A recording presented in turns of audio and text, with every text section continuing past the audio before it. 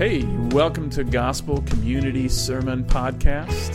Thanks for listening in. We hope that you enjoy what you hear and that we handle the word faithfully. We'd invite you, if you have any questions or want to attend a service, to visit www.gcctroy.com. A couple weeks ago, I was at, where else but McDonald's. Every story I tell happens at McDonald's. You ever notice that? I was at McDonald's, and these two older gentlemen come to me. They're describing that they are trying to share their faith with this group of individuals. And one of them is telling me a story about how he's interacting with these unbelieving people. And sure enough, he's telling them this story, and he goes into this political discourse about something he believes political. And I'm not going to tell you what it is because you might get fired up about it, right? But this other individual who's sitting at the table gets so mad that he stands up and he's ready to cross the table at McDonald's, right? I mean, it's a flurry of Bengay and Old Spice coming across the table there, right? And so, he's so fired up. He's got so much tension, so hot under the collar about something.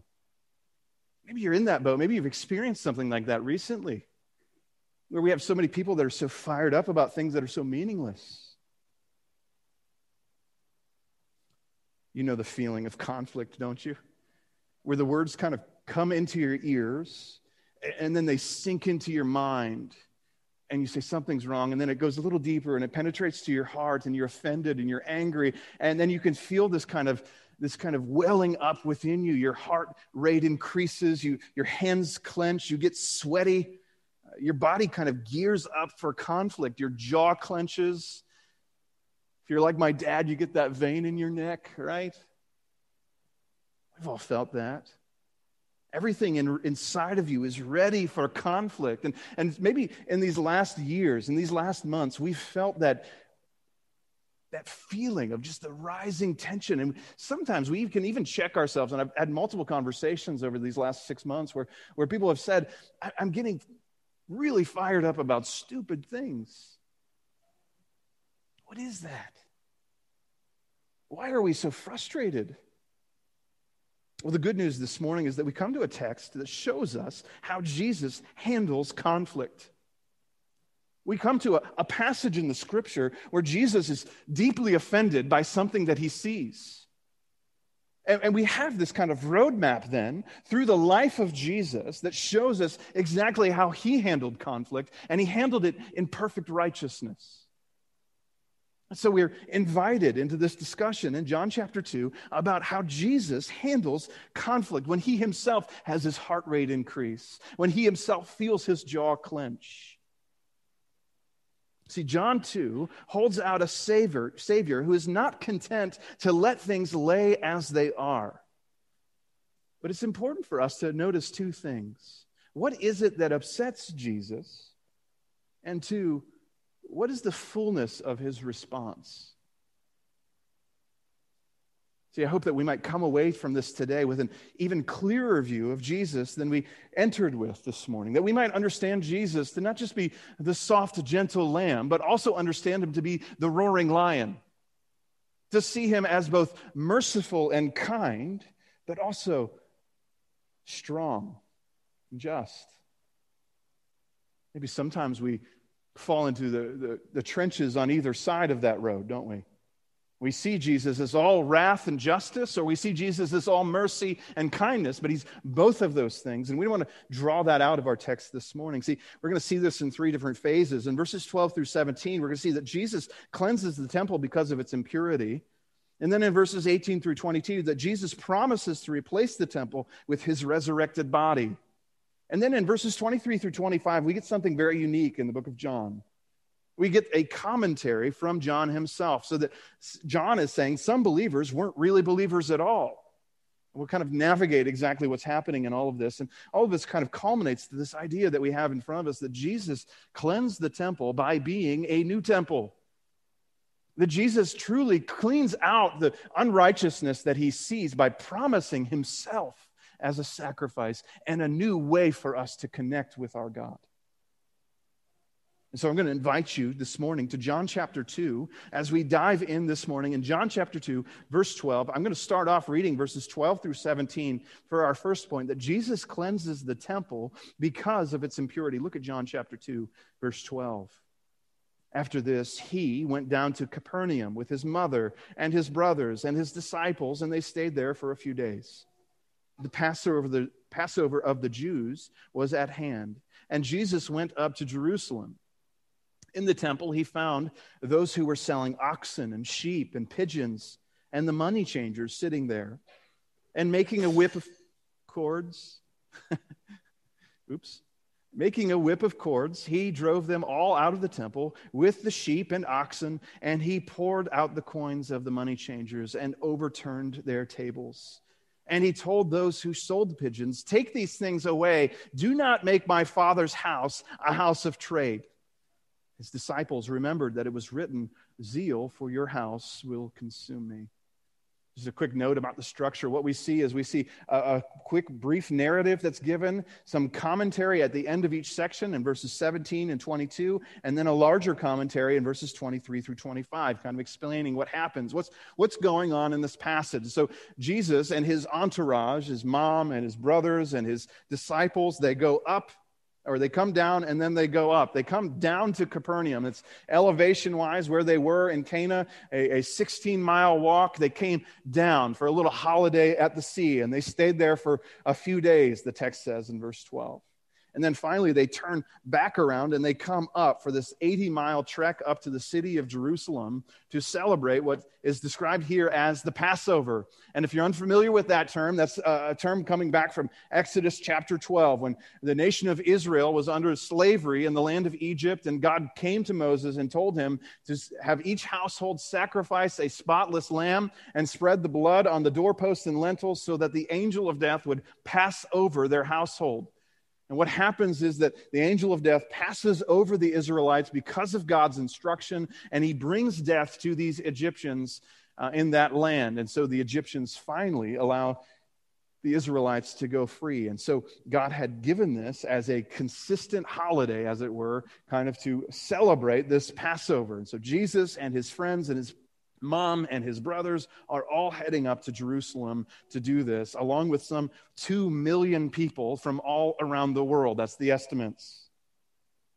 But when Jesus comes into the temple, he doesn't find solemnity. He doesn't find the appropriate response with this keeping of something had to die for me not to die.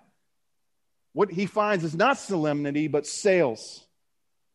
And Jesus walks into a temple, and he finds the temple abused and compromised.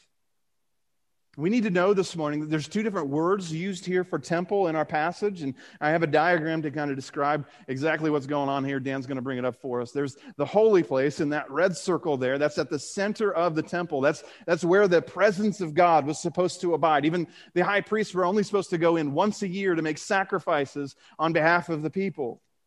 But then this word that's described here in verse 14 is this court of the Gentiles. You see those 2 green areas.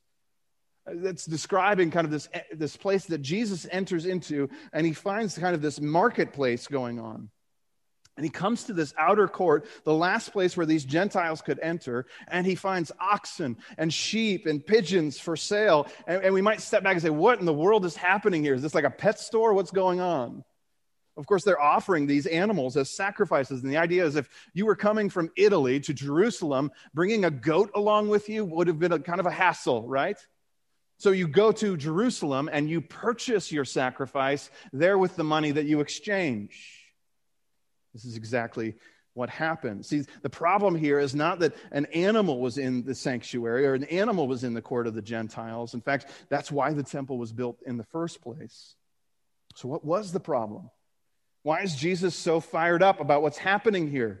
Well, he tells us in verse 16. He says, "Do not make my Father's house a house of trade." See, in Jesus' mind, the temple is not a market. The temple is not a place for us to do sales. R. Kent Hughes describes exactly what's going on here. He says that money changers, they charged about 2 hours worth of wage. So we would say $20 to $30. They would charge you just to kind of exchange your foreign coins for more localized currency that was acceptable for these merchants. And so you would spend about 2 or 3 hours worth of wages just to change some of your money in. And depending on how much money you had to change in, that cost increased. So some people were coming and they were exchanging money and they were giving up a day's wage just to get the right coinage to purchase the sacrifice that they needed to make. The other description that he has is that a few years before this, someone had come in and robbed the temple treasury. Someone had come in at this instant in the Passover and robbed one of these money changers, and he describes that he thinks it's as much as $20 million was taken away. This is like Scrooge McDuck swimming in his money afterward, right?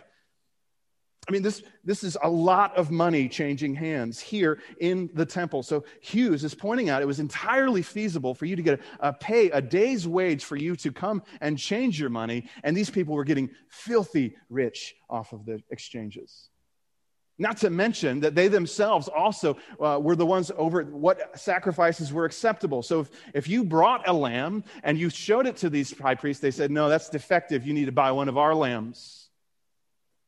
It was a racket in the truest sense of the word. See, Jesus' problem with the temple was not the sale of animals, but the greed of men. And so what he does in verses 15 through 16 is Jesus responds with truly righteous anger. Notice what he does. He makes a whip and he drives out what? People. That's what the text shows us this morning. Notice the wording of verse 15. And making a whip of cords, he drove them all out of the temple with the sheep and the oxen. The people he's driving out, not the animals. That's what it's describing. Jesus has a whip, and he's driving out people. You see, John uses them, the people selling these animals out of the temple with the sheep and the oxen. It's as if John is saying, Jesus drives all those dirty animals out of the temple, and oh yeah, he drove out the sheep and oxen too, right? But he doesn't stop there. In verse 16, he turns to those selling these pigeons. Now, the idea of selling a pigeon is if you couldn't afford a sheep or an oxen, you didn't have enough money, you could buy something much smaller in size. And so he turns to these people and he's saying, you're to get out of here as well. Again, it's not that these people aren't supposed to have animals in the temple. It's the idea that they have done so driven by greed. And so Jesus makes a scene. And this is what true righteous anger looks like. Imagine this chaos that Jesus produces. One commentator tries to make the case that Jesus was trying to turn over these temples and trying to drive these money changers out in a quiet way so as not to draw out too much attention by the Roman authorities. And I'm thinking to myself, how do you make a whip and use it on people and turn over tables filled with money without making a ruckus? That doesn't even make sense. See, Jesus is driving out animals and people with a whip. He's turning over tables filled with money. People are scurrying to pick up the coins that have fallen on the ground. There's just quite a commotion that's happening here in the temple grounds. And in verse 17, John gives us kind of a picture into the disciples' view of what exactly is happening as they're interpreting these actions. In verse 17, look what he says. He says that his disciples remembered that it was written, zeal for your house will consume me. See, John's actually giving us a little bit of a commentary on what's happening here. John gives us a glimpse into the disciples' heads. And they quote Psalm 69:9 as they see Jesus' actions. Zeal for your Father's house will consume me, which is interesting, isn't it? See, in Psalm 69:9, what's happening is that David is so consumed with his zeal for Jerusalem and his zeal for the temple that he's actually finding that his enemies are challenging him based upon his zeal for God's house. And the disciples then are looking and they're remembering Psalm 69 and they're saying, see, Jesus is like David. He faces opposition because of his zeal for his Father's house. He faces opposition because of his righteousness. But notice that when we get to this passage, the tense has changed. See, in verse 17, John records it as zeal for your house will, future tense, consume me. Well, that's not the way it was written in Psalm 69. In Psalm 69, zeal for your house is consuming me, present tense. See, John sees fit to change the tense to say, someday this zeal that Jesus has will consume him. Someday this zeal that Jesus has will take him to Calvary. It will put him on a cross. He will lay down his life for this zeal for righteousness. See, John's looking forward and saying, drawing our eyes to this idea that Jesus would lay down himself as a sacrifice for righteousness. In verses 18 through 22, what happens is that the Jews at the temple, they want answers, right? Jesus has made this kind of scene. He's raised this hubbub, and they all want to know, by whose authority is Jesus doing these things? So look at verse 18 with me. So the Jews said to him, what sign do you show us for doing these things? Jesus answered them, destroy this temple, and in 3 days I will raise it up. The Jews then said, it has taken 46 years to build this temple. Will you raise it up in 3 days? But he was speaking about the temple of his body. And when therefore he was raised from the dead, his disciples remembered that he had said this, and they believed the scriptures and the word that Jesus had spoken. See, what happens is these Jews, they question whether Jesus has the right to do something. Like go into Walmart and just start tipping over racks and see what people say to you, right? Somebody's going to speak up. And so sure enough, these temple authorities, these Jews come and they speak to Jesus in verse 18, and they raise the question, what sign do you show us for these things? What authority do you have? Show us that you have the authority through miraculous actions to do these things. Remember, this is all about, the book of John is all about signs, right? And so here they are, they're requesting this sign. Jesus is performing these 7 signs in this book to kind of show who he is. And these men, they show their true intention when they ask for a sign. Now notice what happens here. These men never come and they never say, hey, you know what? Maybe this guy's right. Maybe our practice of selling animals at exorbitant cost to those who purchase them is a bad thing. That never happens. That reflection never occurs. The thing that they want to see is they want to see signs. They want to see miracles.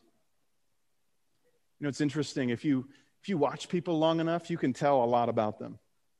If you sit and watch someone's behavior, they'll show you exactly what they desire and what they want.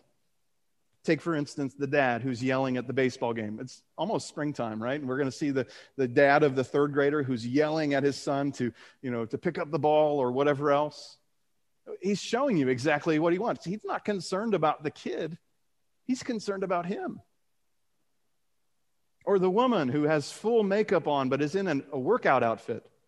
That doesn't make any sense. They're showing you exactly what they're all about. And so these people, they're showing their hearts on their sleeve. These people aren't looking for God. They're looking for a magician. They want spectacle more than salvation. And so they're looking and they're pining for a sign to come from this person so that he could prove himself worthy of the action he just did.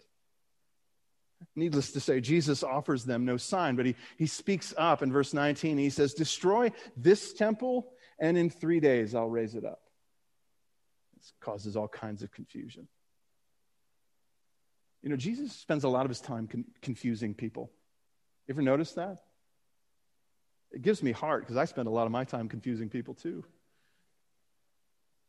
When we preach next week in John chapter 3, Jesus will approach Nicodemus and he'll say, unless a man can be born again, he won't see the kingdom of God. And Nicodemus' mind is blown. He's like, what does that even mean? In John chapter 4, he'll go to this Samaritan woman at a well and he'll start talking to her and he'll say that he will give her water that leads to eternal life, and she's abundantly confused. Just last week, we saw that Jesus' interaction with his own mother was confusing to her. See, here, these Jews are confused about the temple. They think that Jesus is speaking about this physical building that took 46 years to complete. In fact, it wasn't completed yet. It wouldn't actually be completed to something like 60 AD, and then it would be destroyed 7 years later. So they're super confused about what's happening, what Jesus is speaking about, and they ask him about it, and sure enough, it leads to just more interactions. But John comments in verse 21, and he says he was speaking about the temple of his body. Jesus is clarifying to say, hey, Jesus wasn't talking about the physical stone temple. Jesus was talking about his own life. See, whether these Jews understood it or not, Jesus presented himself as the true temple. And even if they were to tear down his temple, he would raise it up again in 3 days.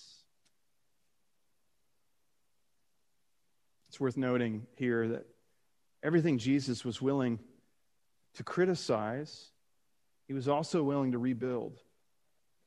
Jesus isn't just one to angrily turn over tables in the temple and storm off.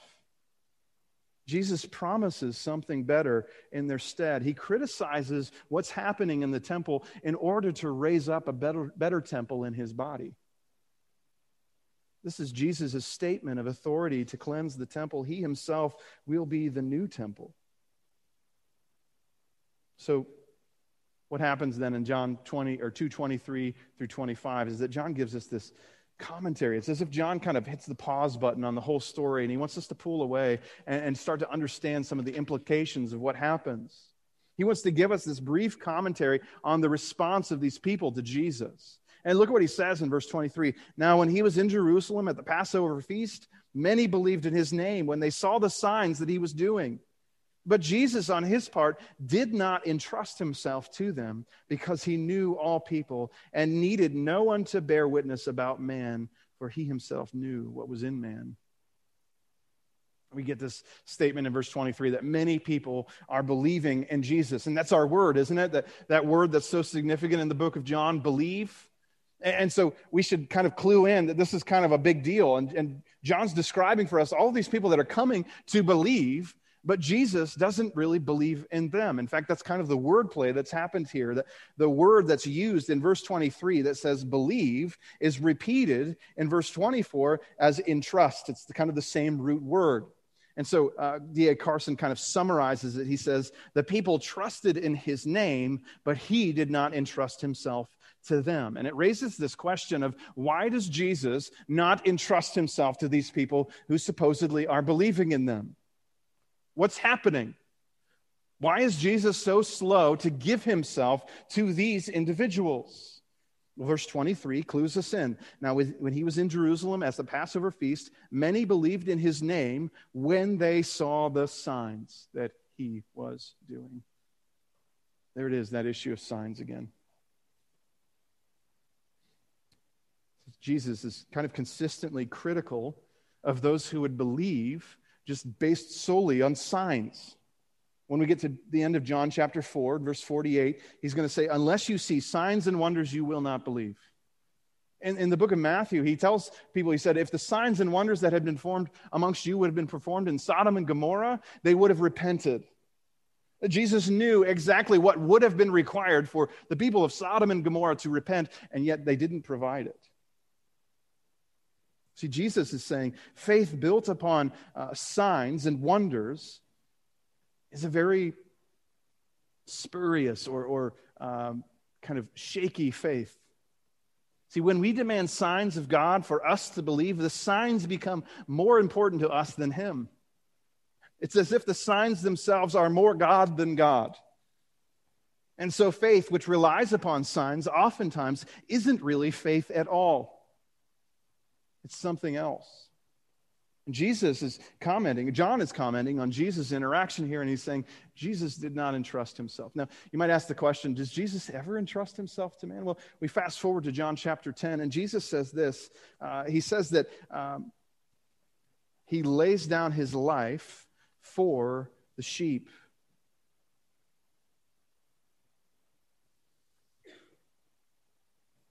See, in John chapter 10, we see this statement from Jesus that he does entrust himself to others. Jesus will entrust himself to those who have genuine faith in him. In fact, the disciples themselves are said to believe in Jesus in this passage in verses 11 and 22, not based upon the signs and wonders, but because of genuine faith, a genuine interaction with Jesus. But Jesus doesn't entrust himself to these temporary converts, as it were. We might stop and say, wait a minute, okay, what's going on here? How do we understand this passage? And I want to just highlight some of the movements of what's actually happening here to kind of pull this text together. See, Jesus is given as our true temple that we might connect with our Father through him. Right? If you understand the Old Testament, the temple was this place where God's people came and offered sacrifices so that they could atone for their sins and be restored or be made right with God, or at least kind of a shadow of things to come. And so what we see is that Jesus first sees the corruption of this temple. He sees our corruption. He sees that we corrupt everything with our sinfulness, such that even the temple has these two purposes, that one is to make sacrifices, but also people are using it to make money for themselves. It kind of highlights what he says in verse 25, that Jesus himself knew what was in man. See, we see that we recognize that Jesus sees us for what we are. He sees all of our sinful intentions. He sees our desires. He sees the things that we do when we're alone. He sees all of it. See, this seems almost too simple to say, doesn't it? God knows you. Jesus knows you for something that we just bypass, that Jesus was existent before the creation of the world. He's existed forever. He knows all things thoroughly, and you are no exception to that. Right? For some of us, this is a fearful thing. We recognize that God knows everything about me. He sees the quiet intentions of my heart that no one else knows. Now, for others, it's a comfort that God saw you and still pursued you. That he saw you, that he knew all the intricacies of your sinfulness, and he still sent Christ to purchase you. Notice that when Jesus steps into the temple and he sees it just broken and ruined, he doesn't just throw up his hands and walk out. Jesus is dedicated to its redemption, which brings us to our next point. Jesus is zealous to change it, even to the point of his death. Jesus confronts the wayward temple life. He drives out animals and money changers, overturns the temples, all to highlight that the temple was to have a different purpose. It was his purpose or pursuit of his Father's way that ultimately led to Jesus' death. And so Jesus sees the impurity of this temple, and he promises to give his own life to restore temple life, to restore his people through his own death and resurrection. And it doesn't just end there, that Jesus is raised to be the new temple on our behalf. See, Jesus sees our impurity. He sees our desecrated temple, and he rebuilds it in his own life and death. So that Jesus has relocated our relation to God, no longer in some stone building off in some corner of the world in Jerusalem. Now we worship wherever we are in the Spirit, because Christ is raised from the dead. So let's put aside all the analogies for a second. Jesus saw our sinfulness. He knew what was in man. He knew that our attempts at religion would only end up in desecrated temples and sinfulness and sinful expressions. And so Jesus gave his own life to establish righteousness for us. And he freely distributes that righteousness to us by faith. See, by his death, he paid the penalty of our sin, and in his new life, we have reunion with God. Isn't that good news? See, before we interpret this passage and say, this is about Jesus' zeal for righteousness, and so I should be zealous for righteousness, we should stop and see that Jesus' zeal for righteousness led to his self-sacrificial death.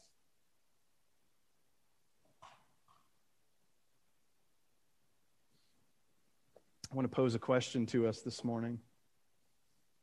And I wonder if Jesus is turning tables over in our life. I wonder if we see ourselves as this impure, desecrated temple that needs the cleansing and purification of Jesus' new life.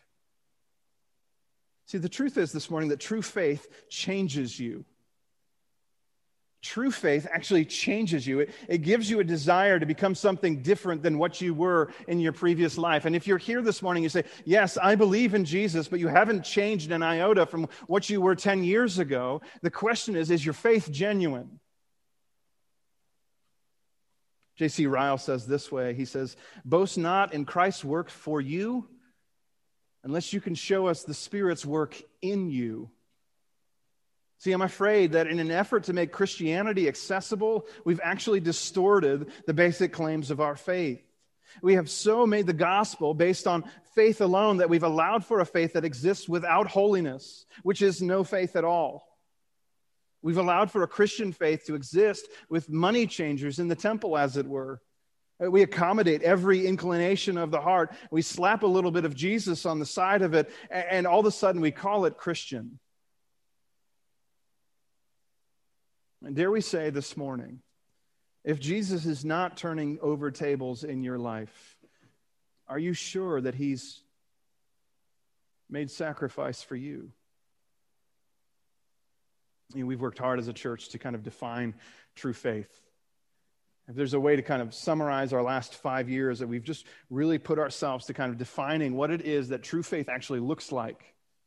Because we've kind of allowed for this kind of allowance of just variance and belief and accommodating of sin and everything else. And we've tried to bring out the nature of true saving faith and separate it from the religious services so often peddled in churches. And time again, we've come back to this one assurance that righteous living proves the active life of God in you. That when Jesus is turning over the temple or tables in your temple, as it were, it's proof that he's actually still at work in you. Right? Romans 8 says it this way, that if by the Spirit you put to death the misdeeds of the body, you will live. John gives us various assurances of our faith, but one of those is that we would actually walk like Jesus walked, that we would live like Jesus lived. See, this morning, if we are truly to interact with others with righteous, holy anger, we have to have the confidence that God's still working in us. See, true faith must change us before we can seek to change anyone else, right? When we're brought into conflict with others, we have different viewpoints and different understandings of things. If we're to change anyone else, we've got to first make sure that we ourselves are being changed. After all, if we're honest, we've all allowed some kind of money changer into our temple, haven't we? We've all compromised God's demands on our purity. We are prone to wander, as the hymn says. When we use truth to change others in ways that we're unwilling to change, the Bible calls us hypocrites. When we use truths in the lives of another that we're not willing to have it affect our lives in the same way, that's called hypocrisy. The truth is, this morning, if we're going to be critical of someone else or someone else's sins or social critics or whatever else it might be, we might want to see Jesus' example of righteous anger first. We're going to stop here. If we're going to talk about righteous anger, I feel like we have to put the warning label on this. I don't know if you've ever seen like those ridiculous warning labels, like when you pick up a lawnmower, don't put your fingers underneath the deck or whatever. Let's give a warning label about what it is to have righteous anger. I can honestly say that in my 30 years of Christian living, I don't know that I've ever been both righteous and angry. I don't know that that's ever happened. And the times in my life where I believe I've come close were very short stints. Most of my experience in anger has resulted in regret. Maybe you experienced that and you feel the same. But if we're to talk about what it is to live in righteous anger, we've got to address some of the issues on the table, don't we? Ephesians 4 holds it out to be possible. Paul says, in your anger, do not sin. But don't let the sun go down on your anger. His statement is to say, act on your anger in such a way that brings about righteousness. And don't allow your anger to so reside within you that it actually brings about sinfulness. So I have a few tips here for righteous anger as someone who's never experienced it. Tip number 1. Righteous anger extends from deep communion with God. Righteous anger extends from deep communion with God. Consider the example of Jesus. What is his concern in turning over the temples? He's concerned for his Father's house. Deep communion with God brings about righteousness, and righteous anger will never be found in the moment. It comes from a time of continued communion and reflection and seasons of prayer. If we are to be righteous and anger, it will take time for our hearts to get aligned with the heart of our Father. And so do not anticipate that in a moment's notice you will flip from being happy and contented to righteously angry. That will not happen. Righteous anger extends from deep communion with our God and patterns of prayer and patterns of submission to his will. Tip number 2. Make sure that you're willing to build back whatever you tear down. Notice the example of our Savior Jesus. When he critiques the temple and what's happening in the temple, he promises to raise it back up better and new. Isn't that the hope of our Savior this morning? He doesn't tear things down without promising to rebuild them better than what they were.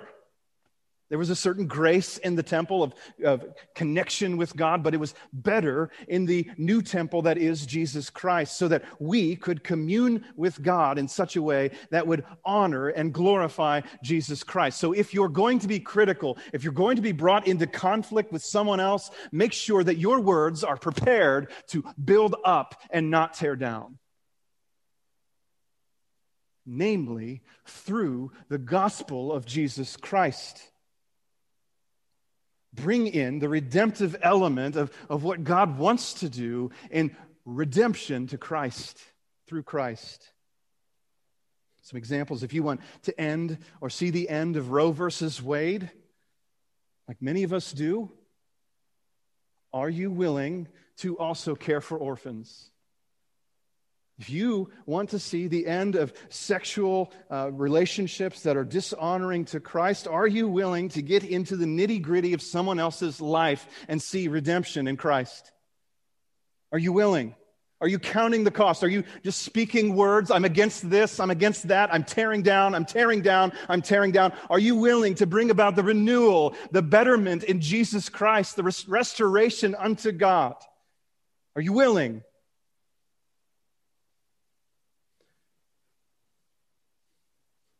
If we're not willing to be gospel-rooted people, we best keep our mouths closed. If we're not willing to apply the grace and mercy of Christ, we best not act at all. So tip number 1, righteous anger extends from deep communion with God. Tip number 2, make sure that you're willing to build back what you tear down. Tip number 3, make sure you know the difference between righteous anger and self-righteousness. Make sure you know the difference between righteous anger and self-righteousness. See, self-righteousness is consumed with me. It begins and it ends with my design and my desire. The righteous anger is consumed with the Lord. Its beginning and its end is the honor and fame of Jesus Christ. Isn't that what Jesus is doing? He's interacting, turning over money changers' tables. He's driving out people and animals alike because he's consumed with his Father's name. See, we're reminded this morning, we say it again, that Jesus, whatever Jesus was willing to tear down, whatever Jesus was willing to criticize, he planned to rebuild. Jesus was able to be righteous in this moment, in his anger, because his concern was for his Father's name and not his own. And I wonder sometimes how many times my Facebook posts, my interactions, my bumper stickers, my yard signs, my water cooler conversations would meet this test. Someday, when an all-seeing God kind of lays out the story of my life and he inspects those interactions and he looks at those interactions, will they be found to be righteous or will they be found to be selfish? See, if Jesus cleansed the temple by sacrificing his body, you and I have everything we need to bring about redemption, to speak gracious words and kindness to others around us in conflict, don't we? In this era of political conflict, of just angry individuals and everything else, we have everything we need for life and godliness. The abundant grace of Jesus coats us in such a way that we can interact with them with constant goodness and mercy and grace in Christ. We don't have to be angry all the time. I was talking to a friend yesterday and just describing that there's been times in my life where I just realize I'm driving in the car, I'm whatever else it is, I'm just angry. I'm an angry person right now, and I don't know why. You ever experienced that?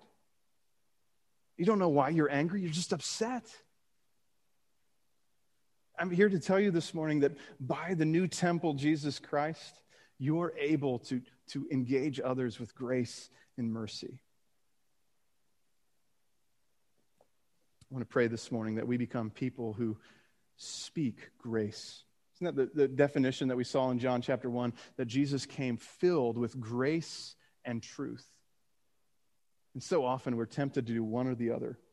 Speak truth or speak grace. Let's be those who speak both. Let's pray. Lord, we ask that you would allow us, like your Son, to be those who speak grace and truth to one another. That if we're drawn into conflict with others, that we might be both gracious and truthful.